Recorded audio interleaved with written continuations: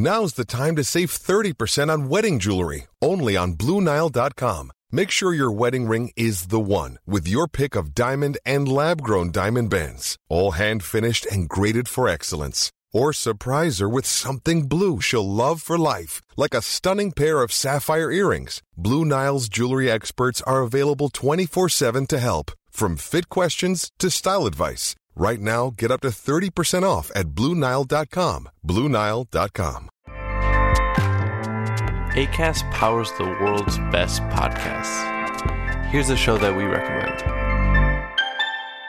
Hi, I'm Jessie Cruikshank. Jessie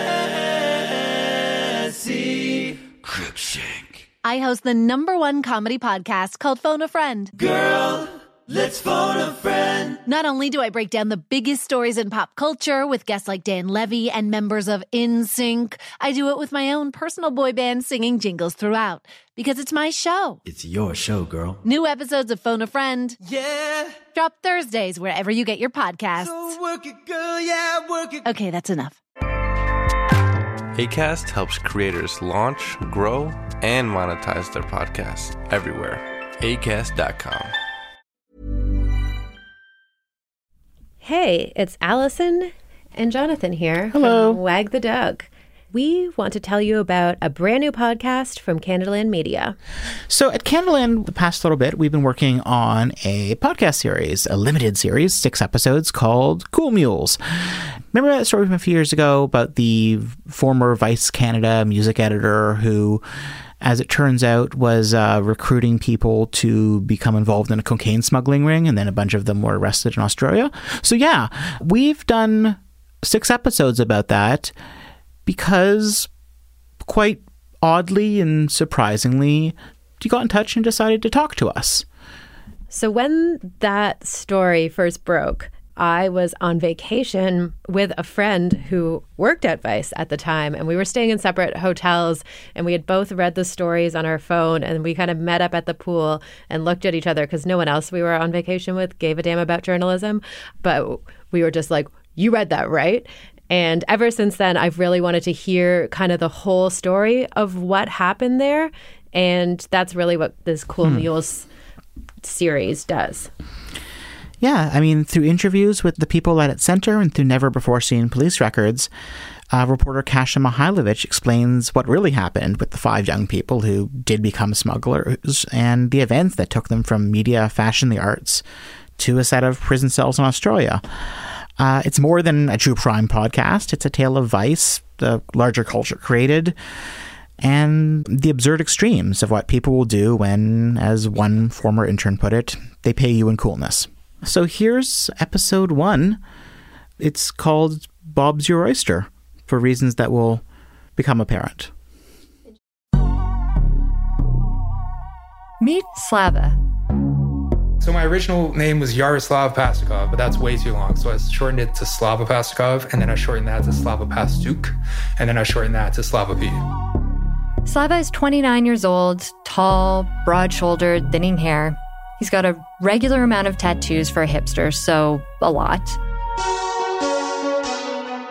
When I meet him, he's wearing board shorts and a t-shirt, just regular around-the-house clothes. He lives in Brampton, a suburb of Toronto, and doesn't get out much. He spends a lot of time in the basement playing video games and watching old crime movies. He says he's teaching himself Morse code. This is his mom and stepdad's house. When I come over, I meet his mom and her huge Rottweiler that you're going to hear from. I think my mail is here. Slava moved back home in 2019. Not because he wanted to. He had to. He's under house arrest. I think the official charges I'm in for conspiracy to import commercial quantities of cocaine into Australia. 40 kilograms. When I talk to him, Slava's getting ready to plead guilty to this crime and go to prison for years. He doesn't know for how long exactly, but he's pretty sure the authorities don't plan to go easy on him.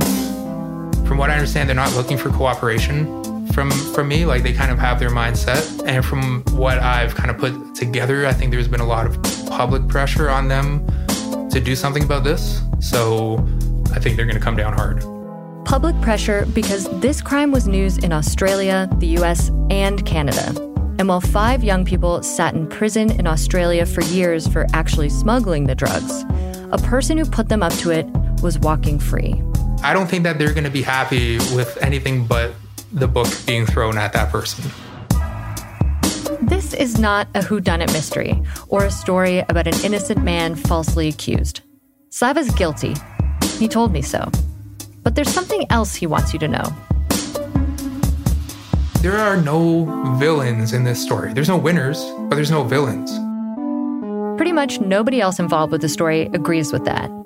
He knew everything that he was doing was wrong, but he knew that he wasn't getting caught.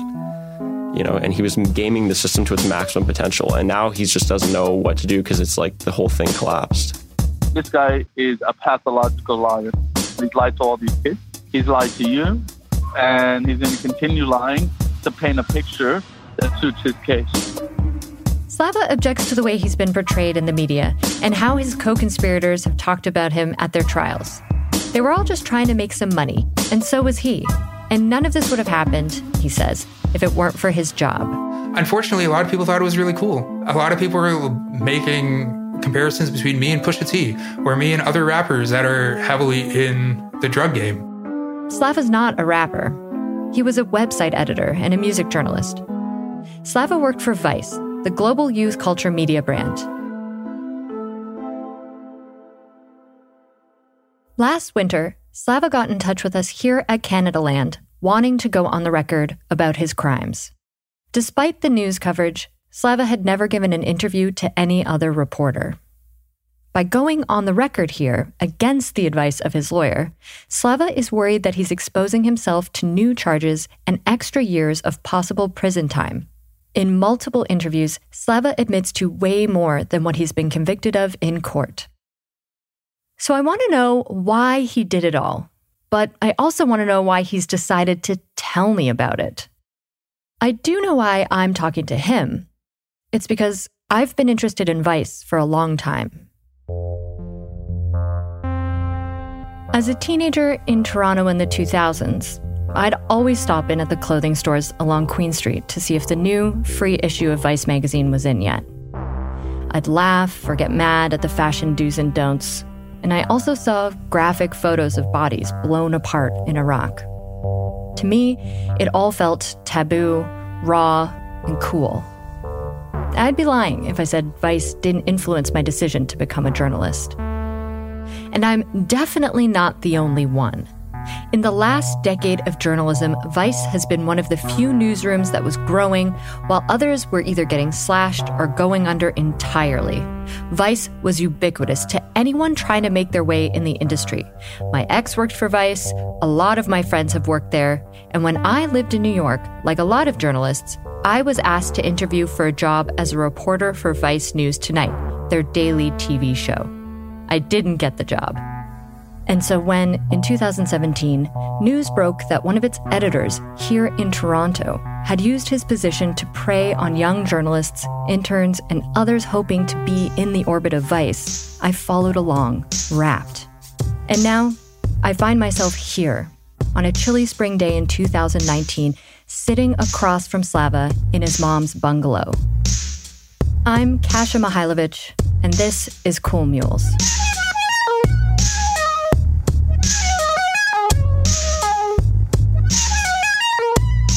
Well, I asked him, I said, what's in the suitcase? Like, he wouldn't tell me. He has declined to comment. He's declined to discuss this, and he's declined to rebut any of the allegations that we told him in great, excruciating detail. This basically sounded like a multi-level marketing scheme, but for drug trafficking. I'm sure on this podcast he denies everything, but of course he is also a convicted criminal. Let's just be honest, if you're dealing with a Mexican cartel, you're never really safe, are you? You can say, I'm a bad person, but you can't say I'm a liar.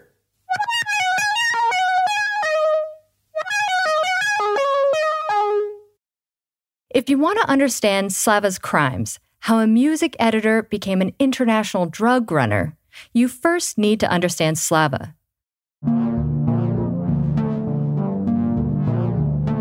In Slava's mom's basement, there are pictures on the wall of him as a cute, chubby kid. One is of Slava at a Disney park, and he's beaming in the water beside a dolphin. Slava came to Canada from Ukraine when he was 4 years old, staying for a while in Toronto before moving around a lot with his mom. When we first moved to Canada, my mom and I stayed at the Ukrainian mission. Then from there, we moved to, I think I counted it once, and we've had 17 addresses. They mostly lived in the suburbs or cities near Toronto, like Scarborough, Aurora, and then Barrie for his high school years. What was I like in high school? I definitely wasn't the most popular guy. One book that really helped him overcome being socially awkward was The Game by Neil Strauss. So I was 16, 17. I was working in the coolest place in Barrie, which was a Starbucks. And the Starbucks was connected to a Chapters. I picked up The Game, and it literally changed my life. Not in a creepy way, but just how to talk to women and how to get a conversation going when you're not sure what to say. The Game is by a New York Times music journalist who set out to report on the world of pickup artists and then quickly became one himself. Pickup artists use a playbook of lies and manipulation to have sex with women, treating all interactions with other humans as simply transactional. Slava went to university, but never graduated. He moved just north of Toronto and got a job. At first, writing about music was just a hobby. I started off in a marketing role in Toronto with a lot of free time, so I would write about concerts and review shows. He also self-published an ebook in 2011. It's called Bros and Hoes in Prose. Weirdly, it's dedicated to his mom.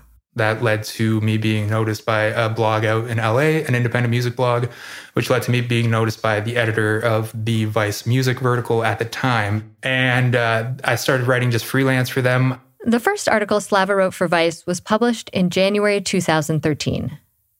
The headline was, How to Make Money Off Rap Without Really Rapping. Subheadline, It's easy. You just have to sort of be a con artist. It's pretty obviously a joke, but one of the options it lists is becoming a music journalist. And that's what Slava did. A lot of the people at Vice were just kind of hired because they were easy to be around. So I really just lucked into it.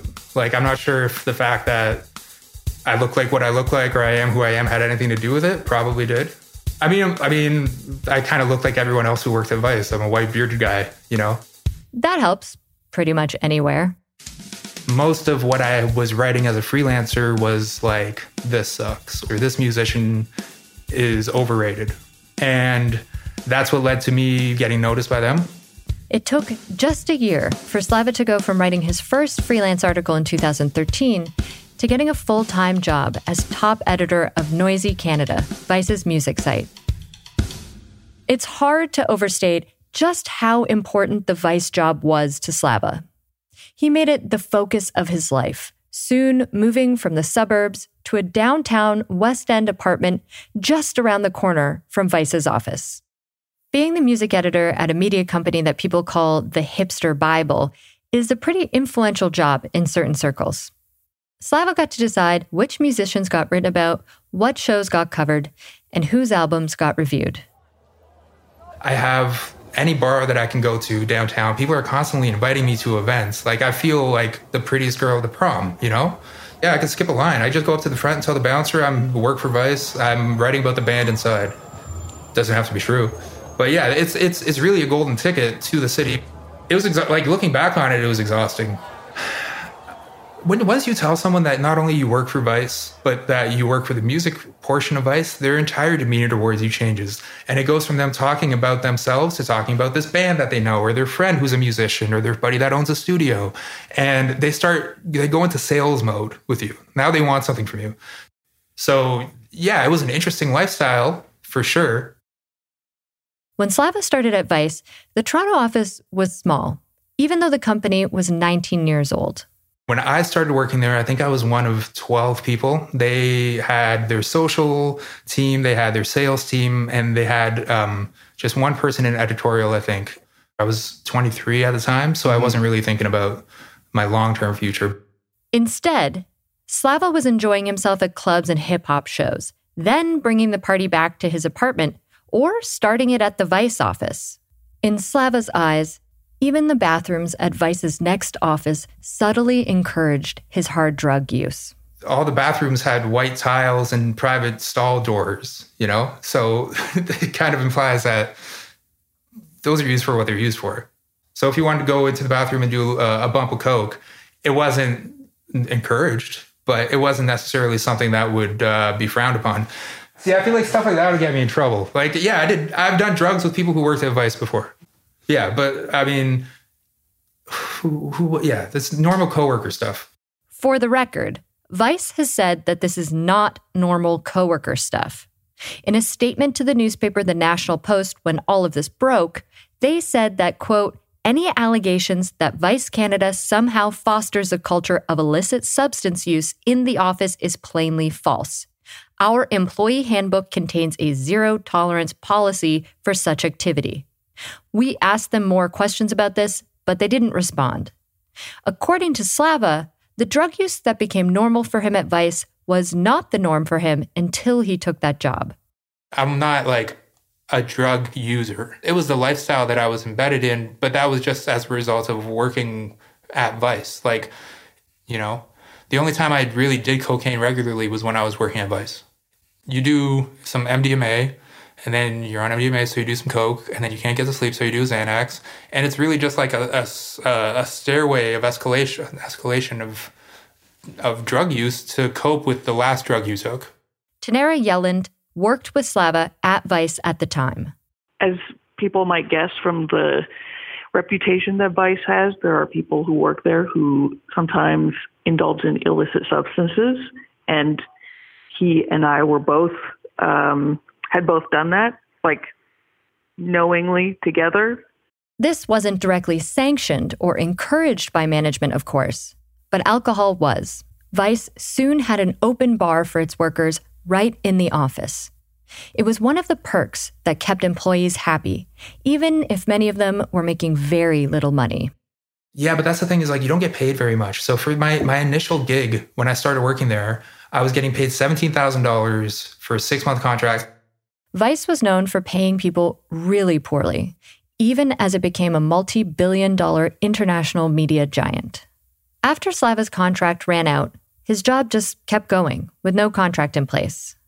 He was never put on staff. He just went paycheck to paycheck with no real job security. So he got a side gig to pay the bills. Not a part-time job in retail.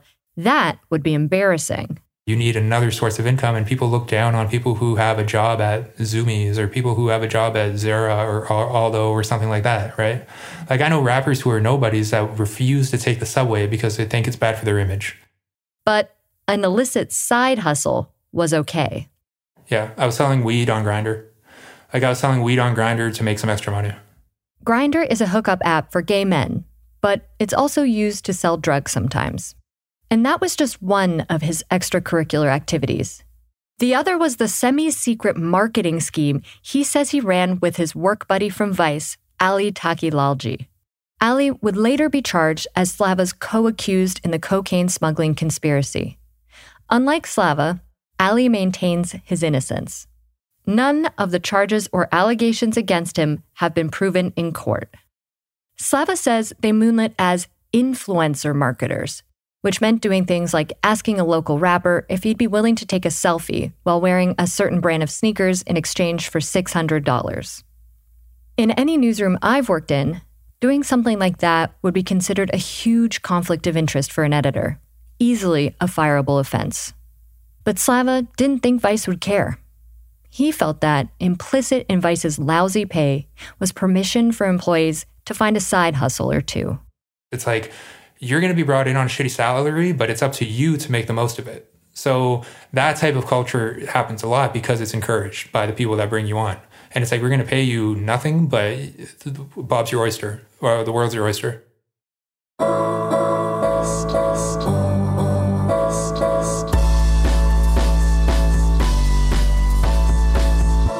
Bob's your oyster. It's not the worst motto to describe the haze of ambition and optimism that was floating around the city at the time. By 2014, Toronto was becoming known internationally for its cultural capital. It was actually getting kind of cool, and it had a lot to do with a guy you may have heard of. I want to thank everybody from the city for coming out tonight. Vice News Tonight. A while back, Drake popularized calling Toronto the 6 after the 416 area code. So Drake is something that I can take ownership of and say, no one else talk about this. This is my beat. This is my guy. Anytime you write about Drake, you're going to do amazingly on the site. And the goal is always to do very well on the site and have your name be at the top of Chartbeat. Chartbeat, for people who don't know, is a way for you to monitor the metrics of a site in real time. So if you put out a story and it features Drake, it's going to do well. To Slava and to everyone at Vice Canada, doing well meant making content that got noticed by Vice HQ in New York. Before Drake, it was hard to get noticed covering hip-hop in Toronto. Other cities covered by Noisy were the priority, some even getting their own TV shows. The big flagship for my vertical was Noisy Atlanta, Noisy Chicago. We wanted to do Noisy Toronto. But Toronto isn't Atlanta or Chicago. Slava says the tropes that Vice showcased from those cities weren't going to work here. One of the striking images that's always associated with a Noisy Atlanta or a Noisy Chicago was young black kids pointing guns at the camera. Hi, it's Thomas. Welcome to Atlanta, a drug trafficking hub for the East Coast and the home of trap music. What you got? What is that? I can't see it. 40 and a 45. And we knew for a fact that we couldn't get that in Toronto. So there were things like that I would get discouraged by, because I still want to do a Noisy Toronto show, but we can't because we don't have these tropes that are widely accepted but not highly publicized as being popular Vice tropes. Slava suddenly found new hope to break into TV when Vice Canada announced a 2-year, $100 million partnership with Rogers, an old-school telecom company struggling to connect with young audiences. There's this murmur of, we're going to be doing a lot more video. No one really knows for why. But they brought us into the meeting room and they said, we got this Rogers money coming in. This is something we've been looking to do for a really long time. This is going to be the pilot for something they're looking to do across all of the Vice territories. So Canada was essentially going to be the guinea pig. And they said, we need to produce 10 to 100 times the amount of video we're producing now. So if anyone has any TV show ideas, let them know. We're going to create Canadian-focused content that we will use exclusively on our mobile phones. In addition, we will also create a new TV channel for Vice. Suddenly, it felt like anybody in the office could come up with a TV show and anybody in the office could host one. And if it took off, who knows? Vice was simultaneously working with HBO. The sky was the limit. So why not Slava? So hosting was always something I liked doing. I hosted a few daily Vice live hits, actually. Hi, I'm Slava Pastic, the editor of Noisy Canada, and I'm going to be counting down my most and least favorite things of 2015 for you. So absolutely, I feel like I was entitled to host something because you have to remember I was also part of this original 12 that started off the company, who was here for the pre-Rogers stuff, and now people are getting brought in who are leapfrogging me. Vice built a newer, bigger office a block over in Liberty Village, a freshly constructed community of condos and big box stores right beside older, grittier Parkdale. And with the new office came new coworkers and a different work culture. And that's the other thing is, as the Rogers money is coming in and we're making all these hires, we really don't know how to act or how to behave anymore. I mean, the one example I used, but there was a person, really cool guy, I forget his name, but he was essentially just like helping out around the office, putting together chairs. And he smoked weed on his break. And they found out he smoked weed on his break and they fired him on the spot. And I'm like, I thought this was Vice. The flip side to all the hope and optimism that came with the windfall was a sense of fear. Slava was worried that as Vice Canada took off, he might get left behind. The shelf life for a music journalist, no matter how good you are, is very short. You're constantly worried about, am I going to get, people are getting fired for no reason. Am I going to get fired? Do I need to keep going above and beyond? Who's not getting fired? Let me see what they're doing. Okay, this person's doing X, Y, and Z. Maybe I should do something more along those lines to maintain job security. The things that were cool at Vice before were maybe not so cool anymore.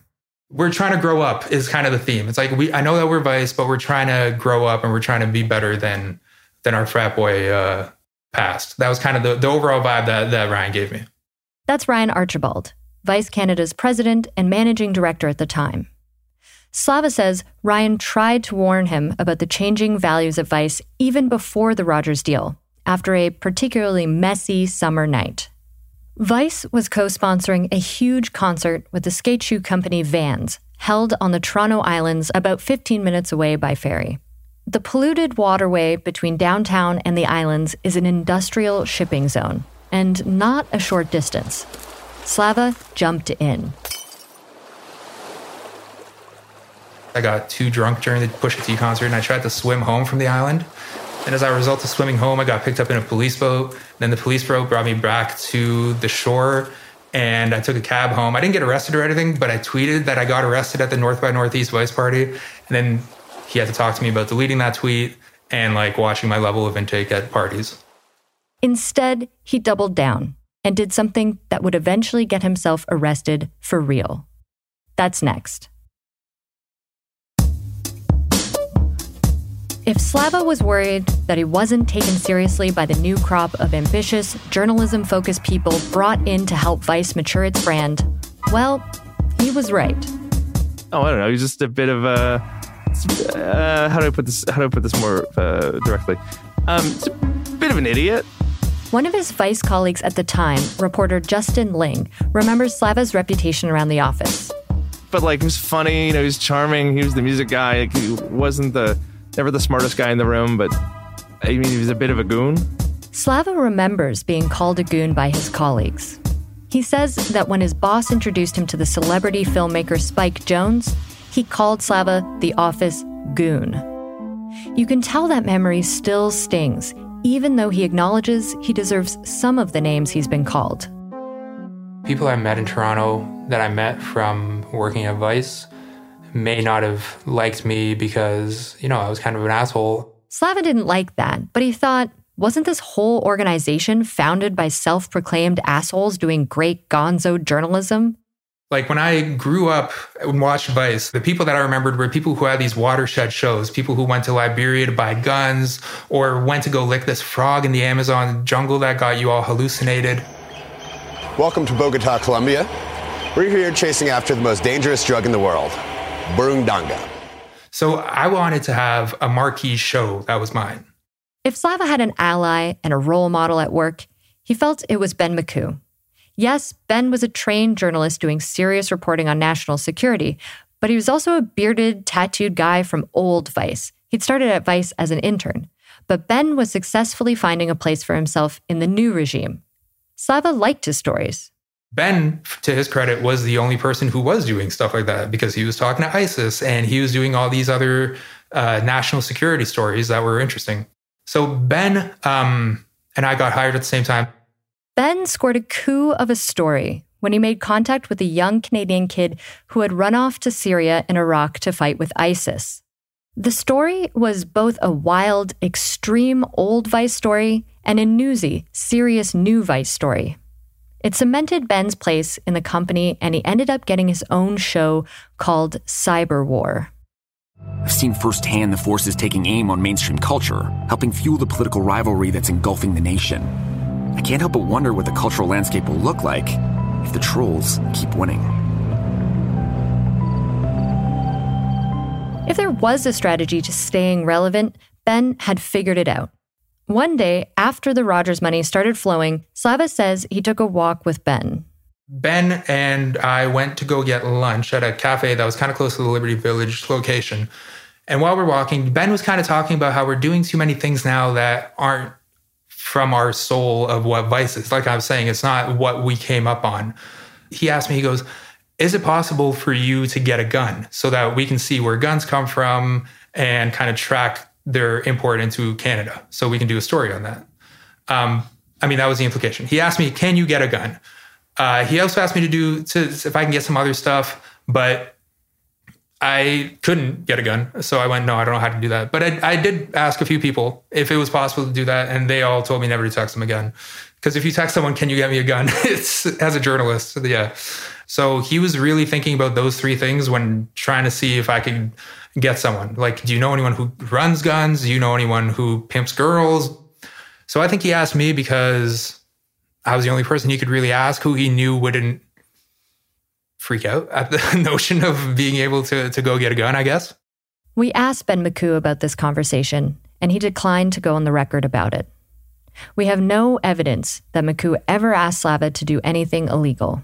Finding out how guns get into Canada is definitely something that Vice will be interested in. I could understand why he would ask me that question. And I do agree. Maybe we don't have to do so much of this like new Vice stuff where it's like feminism and I masturbated with a robot and I interviewed the robot about it. That sounds like it's a joke, but I think he's referring to an actual Vice story here. I made it my mission to experience the first male doll. Because, gender equality.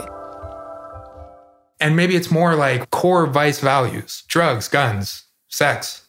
If you believe Slava, the idea of getting his own core Vice values story stuck with him. And that's just the kind of story, says Slava, that soon fell into his lap. The person I mentioned to you before, the person who worked at Vice from the very start, who worked in sales, Ali, he knows a lot of people. Ali broke up with his girlfriend around May 2015. And he just had a lot more free time. And I'm always down to hang out, so we started hanging out a lot more. One of the people that Ali knew was a big musclehead guy in Toronto who we'll call Trey. Slava can call him Trey, but I don't have to, because I know that his name is Michael Ford, a name he legally changed from Michael Hindler in 2015 in Nova Scotia. Perhaps this was to get away from his past. Michael was convicted of having sex with a 13-year-old in 2009 when he was 18. By the mid-2010s, Mike had moved to Toronto and was another bearded guy with tattoos. He liked hitting the gym and showing his body off on Instagram. Again, Slava will call him Trey. He was a socialite. So Trey was out and about all the time, fairly popular guy. He was just a guy that wanted some of that Vice clout. He ended up actually applying for a job at Vice. He wants to be featured in Vice. Whenever I mentioned a Vice video was being shot, he'd be like, oh, can I be in that video? Trey wants...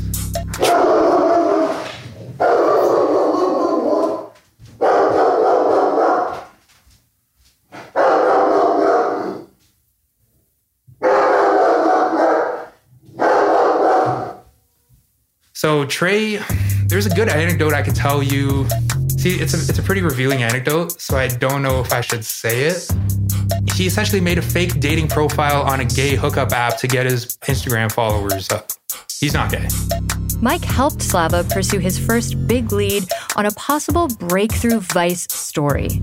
Slava had caught wind of a rumor that a newly buff Drake had been using steroids, and Slava sensed a fantastic scoop. According to Slava, Mike knew a guy who sold steroids. Maybe he could help. I asked Michael Ford for his side of this, by the way. I sent him questions through his Instagram, by email, and called him. He never answered any of my questions. So, Slava says he reached out to Mike's steroid source. Mike's steroid source is another person who Slava does not want to implicate. He calls this person Tweedledee. The way I originally reached out to Tweedledee was because I was writing a story on is Drake doing steroids or not. Trey put me in contact with Tweedledee because I knew that Trey did steroids. He's like, I'll put you in touch with my steroids guy. He's a doctor. He knows a bunch of stuff about how this whole thing works. I approached him originally to be like, hey, do you think Drake's doing steroids? Blah, blah, blah. Tweedledee, says Slava, never heard anything about Drake doing steroids. And let me be clear, Slava wasn't able to find anything to substantiate that rumor at all. As far as he was able to determine, it just wasn't a thing. So the first contact I had with Tweedledee was, hey, I'm a journalist writing a story about drugs. They were steroids at the time. But there was another thing. While hanging out at Slava's apartment, Slava says Mike told him that Tweedledee had a different drug business, one that he ran with a partner, who Slava will call, as you may have guessed, Tweedledum. Tweedledee and Tweedledum, these guys are just as yoked up as Trey is, muscle-bound. One guy is Asian, one guy is African. Both of them are Canadians. These guys are just the most interesting people I've ever met. And they were running drugs through Brazil, Thailand. He mentioned all these exotic locations. I go, this would be a really interesting story. I want to figure out how this works. So there it was, an interesting story. I thought, this sounds cool. This sounds like my ticket to a huge Vice show. I thought that it was a really interesting story. And I thought that I should take advantage of this somehow. I thought it was cool. Oh, fuck. My career would have been set. I would have been where Ben is now. I would have been in New York, probably still working for them, working on ideating larger concepts that probably never really get made, but I get to stay busy and I get to stay working at an office that has a bar in it. And that's the reason why Slava says he jumped at the chance to get involved in an international drug smuggling ring. It was for the story. He thought that trafficking drugs to Australia would be a good move for his media career. But things did not work out that way. Slava isn't at Vice's New York headquarters, ideating larger concepts over free drinks at the office bar. He's speaking to us in his mom's bungalow in Brampton, waiting to go to prison. Others are still in prison too, half a world away. What happens next involves a DJ, 2 models, an aspiring music manager, a secret recording, Instagram, millions of dollars of high-purity cocaine, and, allegedly, a Mexican drug cartel. In other words, it's just the kind of story you might expect to read about in Vice. But you never did. And some people involved have told me to ignore Slava's claim that he got into all of this as a journalist, chasing content for Vice. They say that this is just his excuse, his justification for taking advantage of young people he had influence over and ruining their lives. And there might be truth to that. But the whole truth, as you'll soon hear, is a lot more complicated. Well, I want to be very clear. I'm not blaming Vice. However, I didn't pursue this. I wouldn't have pursued this had I worked in other media companies, but I would never worked in another media company. Since we first interviewed Slava, his story keeps changing. But he's steadfast on this point, that getting involved with smuggling cocaine to Australia was going to be his ticket to Vice stardom. He's so consistent on this that sometimes I do believe that he thinks it's true. From the start, Vice's model was you could pay people almost nothing, or actually nothing, to immerse themselves in the most extreme parts of the world and report back, to expose and exploit every detail of their own lives. And even as the company has grown and professionalized and even matured, much of that foundational culture has remained. I can't help but agree with Slava that he wouldn't have fit in at any other mainstream journalism outlet the way he fit in at Vice. As one of Slava's colleagues put it to us, they pay you in coolness, and you stay there because of coolness. You start being worried about how that currency might leave you. That's next time.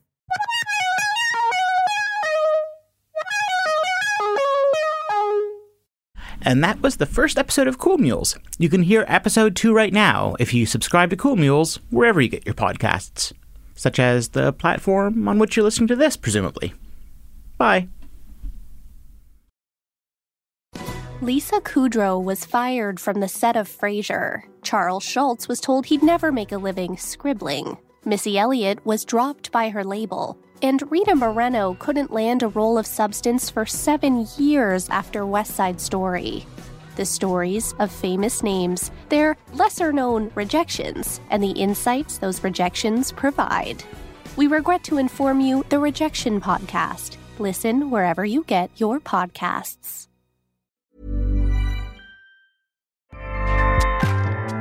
Acast powers the world's best podcasts. Here's a show that we recommend. This is Roundabout Season 2, and we're back to share more stories from the road and the memories made along the way. We're talking rest stops. If we're stopping to get gas, you will be timed. You will be for sure. Misguided plans. I grew up in the city, so I have a healthy fear of real extreme darkness. This was like wilderness. A lot of laughs. Y'all weird, but you were different. You were real different, bro. I can't really put my finger on it. And so much more. Just goes to show that unexpected things sometimes are the best when it comes to a road trip. Roundabout Season 2, presented by Nissan, is live now with new episodes rolling out every Thursday. Listen and subscribe wherever you get your podcasts.